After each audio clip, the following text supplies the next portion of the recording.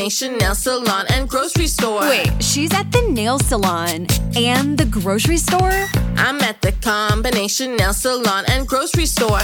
Groceries through Instacart, delivered to my door. I don't have to choose between acrylics and the grocery store.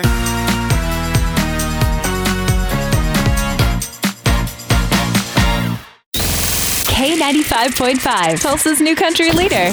From Tulsa to Nashville, if it's happening in country music, you hear it first with Cait and Bradley's Country Now. It's brought to you by River Spirit Casino Resort. This morning, Morgan Wallen has a message for his fans. I got some bad news. After taking 10 days of vocal rest, I performed 3 shows last weekend in Florida, and by the third one, I felt terrible. So I went in and got scoped yesterday, and they told me that I re-injured my vocal cords and that I have vocal fold trauma. Their advice is that I go on vocal rest for 6 weeks. So that's what I'm going to do. And they told me that if I do this the right way, that I'll get back to 100%. And they also said that if I don't listen and I keep singing, then I'll permanently damage my voice.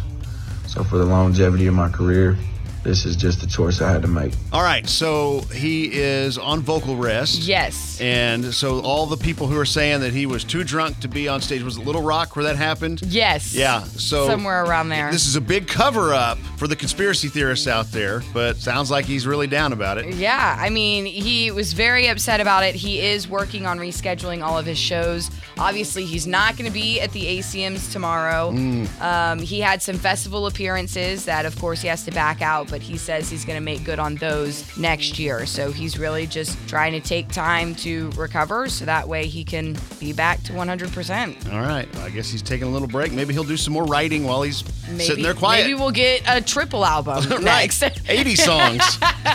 That is your Cait and Bradley Country Now. Never miss it at K95Tulsa.com.